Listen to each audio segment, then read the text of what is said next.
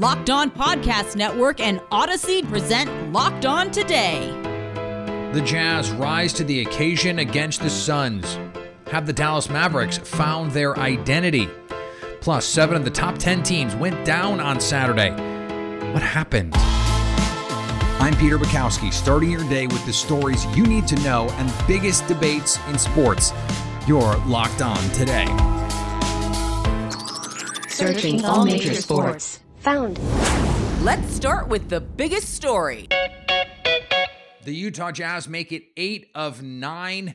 They have won 2 in a row coming out of the All-Star break. They beat the Phoenix Suns without Chris Paul, 118-114. Joining me now from Locked On Jazz, the man himself, David Locke. And David, this is a Utah team that is always going to be judged by how they do in the postseason. They've played a pair of dynamite games coming out of the break.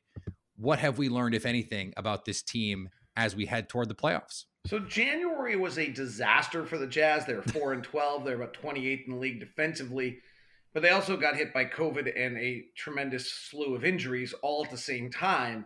What I think we've learned about the Jazz is that when they have Mike Conley, Donovan Mitchell, and Rudy Gobert this year, their 3 best players, they're 26-9. Now Phoenix is 26-6, and the Warriors are 25-6. They're obviously playing without Draymond a great deal. But those 3 teams in the Western Conference are the 3 teams that have had the best regular season along with Memphis. And I think those are the teams that are the most likely contenders to win the West. And so I think what you've learned in the last few days is that the Utah Jazz are still a contender to win the Western Conference. They've got to prove that their playoff bugaboos can be overcome the same way the Milwaukee Bucks did a year ago. But that the January was a COVID injury-laden slump that was not representative of the team. What has been different, do you think, about this team over the last couple of weeks when they've been playing in this hot streak? They've gotten good contributions off the bench. Jordan Clarkson, 22 in this game. You mentioned the big 3 of Rudy Gobert, Mike Conley, and Donovan Mitchell as well.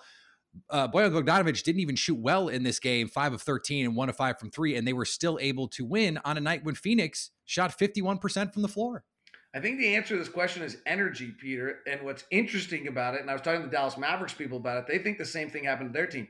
The COVID 10-day contract guys, that when everyone got struck with COVID and these guys came from outside the league and played at a level and a pace and an energy level, it basically kind of sent a message to all the other guys, hey, you can play harder than you've been playing. Daniel House came to us on 3 10-day contracts and is now a part of the roster. He plays at a higher pace and energy. Trent Forrest is playing at a higher pace and energy than some of the guys. So the Jazz as a group are playing harder with more juice than they played with before January. And I think you have to give credit to some of these guys whose names you had never heard of and will never hear it from again, hopefully. And that they seem to just kind of bring a juice to this league. And I think it's impacting the league across the board. What have you seen, if anything? Because the 10-day contract guys are not going to be playing heavy minutes, as you said, hopefully in May, June. So what have you seen from this team, whether it's lately or overall, that makes you think things could be different for the Jazz in the playoffs this year? Few things. The addition of Daniel House and Trent Forrest, along with Eric Paschall, who may or may not be in the rotation, gives them more than one defender on the perimeter. Royce O'Neal has been the only player on the roster that can put up much of any resistance defensively on the perimeter. Now you have Daniel House, so Devin Booker was guarded by someone who's pretty good all night tonight instead. Now, obviously, Chris Paul wasn't there. So I think that's part one that has changed this team a little bit. Rudy Gobert's ability, as we saw against Luka Doncic, to guard out on the floor is a little different than what we've seen previously from him over the years, and I think the Jazz willingness to let him do that. And then on the offensive end, Donovan Mitchell has just gotten better. He's the number 1 pick and roll guard in all of the NBA right now. He is doing it with multiple bigs, so he and Gobert are number 1 in the league. He and Royce O'Neal on small pick and rolls are number 3 in the league, and he and Whiteside are number 4 in the league. And by the way, the number 2 combination is Seth Curry and Joel Embiid, and they aren't on the same team anymore. So the number 1, 2, and 3 pick and roll combinations in the NBA all play for the Utah Jazz and all involve Donovan Mitchell with the ball in his hands. Thanks for making Locked On Today your first listen of the day. Coming up, have the Dallas Mavericks found their identity? That's next. Now, here's what you need to be locked on today. Joel Embiid scored 37 points and made a career and NBA season-high 23 free throws. James Harden also put in 29 points, 16 assists, and 10 rebounds. Pretty good.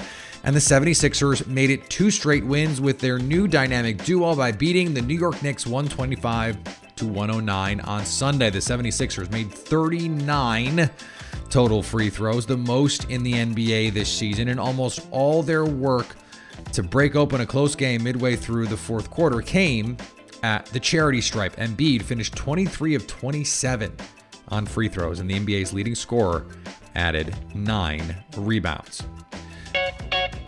The Hornets had the Pistons number for years until Sunday night. Here's Locked On Pistons host, Ku Khalil. The curse is over. It's finally over. The Detroit Pistons have defeated the Charlotte Hornets for the first time since my freshman year of college, which was not that too long ago. It was just 2017. But the Pistons have finally broke the curse on a Kelly Olynyk game winner. After he spent the first half looking like the corpse of Kelly Olynyk, he came out in the second half, dropped 20 points. He had 7 of 13 from the field, 4 or 5 from deep, and hit the fadeaway game winner along the baseline in OT to win the Pistons the game. Jeremy Grant also had 26 points. Sadiq Bey had 28. Kate Cunningham had 19, 6, and 5. Hamidou Diallo had 13 off the bench. Killian Hayes had 6 points, 7 rebounds, 7 assists. But Kelly Olynyk, man, he just broke the curse. The curse is finally over. I didn't think the Pistons would ever beat the Charlotte Hornets again. I didn't think it was going to happen. I thought it was going to happen at the end of regulation, but then Kate Cunningham misses a free throw, and then LaMelo Ball almost broke my heart, stealing the inbound and taking the midi, but all for that, none of that matters. Kelly Olynyk, I take back everything I've ever said about you. The Pistons have broke the curse. Thank God. The hits keep on coming for the Tampa Bay Buccaneers. Tom Brady, Jack Sitchie, and now Ali Marpet, the Tampa Bay Buccaneers, experiencing another retirement off of their Super Bowl winning roster. One legendary, great Hall of Fame, shoe-in first ballot quarterback, Jack Sitchie, a guy that never truly lived up to his potential due to injuries, holding him back throughout the years. And now Ali Marpet, the Pro Bowl offensive lineman, after 7 seasons, calling it a career Super Bowl champion, Pro Bowler in his final season, accomplished a lot of things coming out of Hobart that a lot of people probably didn't think he would accomplish.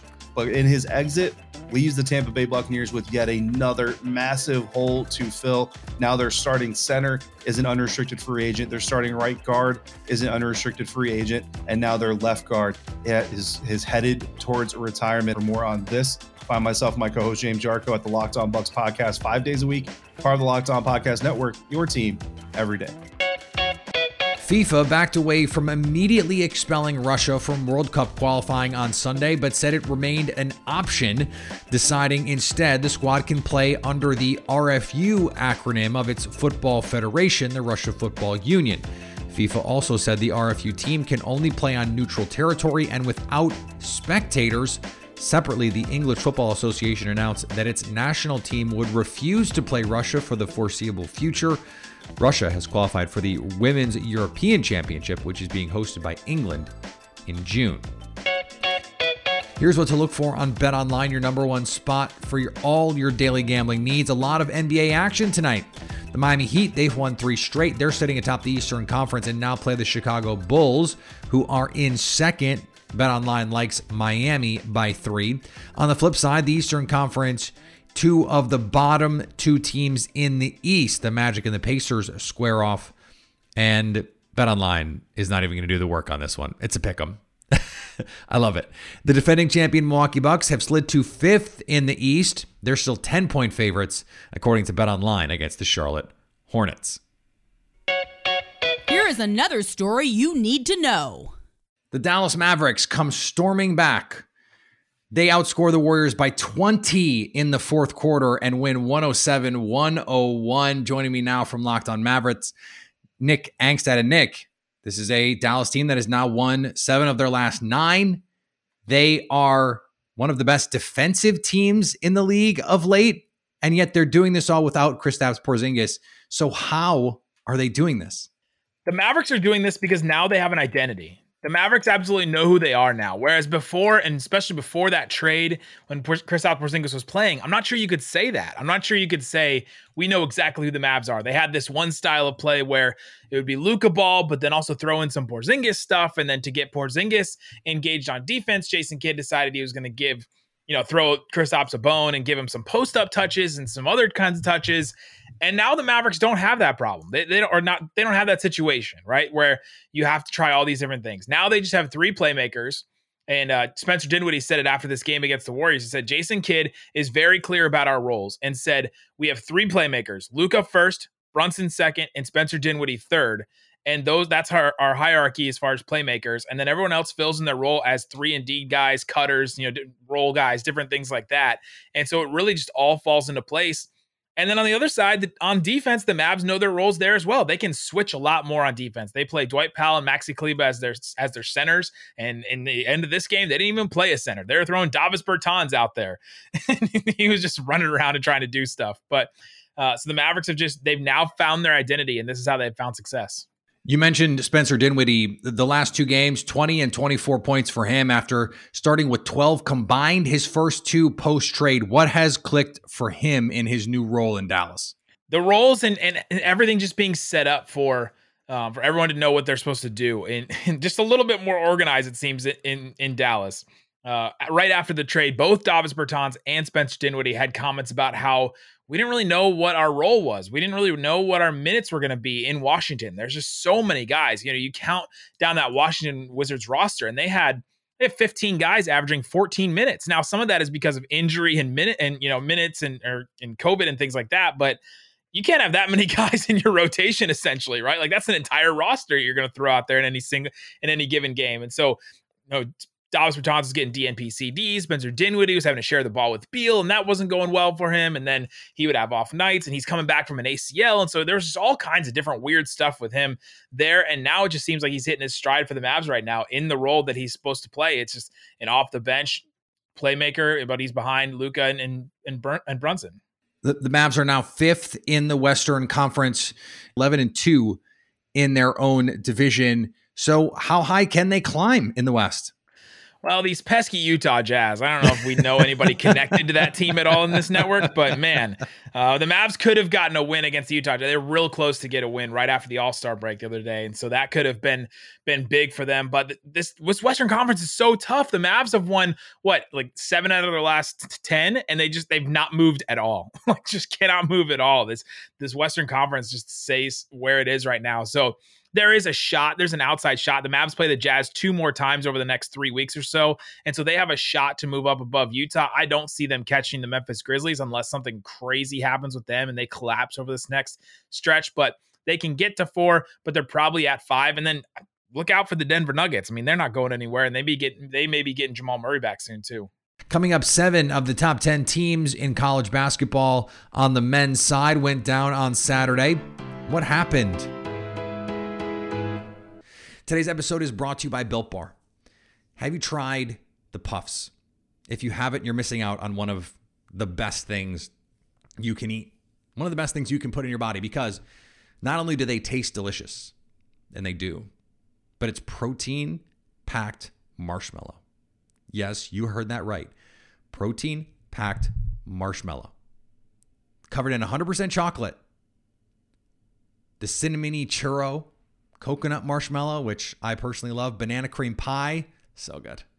These are going to be your favorites. Go check them out. All of the Built Bars are covered in 100% chocolate, real chocolate. You got their low calorie, high protein, and they're basically like candy bars, but so much better for you. So much better for your body. Low net carbs, high protein, high fiber, low cal. Come on. What more are you looking for in a food? It tastes delicious and it's good for you. What else do you need me to tell you? Go to Built.com and use the promo code LOCKED15 for 15% off at Built.com. That's promo code LOCKED15 for 15% off. Agree or disagree? This is the cue of the day. An incredible 7 top 10 teams fell Saturday night. It was absolute carnage, including a couple top 6 teams in the SEC. Auburn falls to number 17, Tennessee. Arkansas upsets number 6 Kentucky. Joining me now from Locked On SEC, Chris Gordy. And Chris, we talked last week about how good and deep this conference is.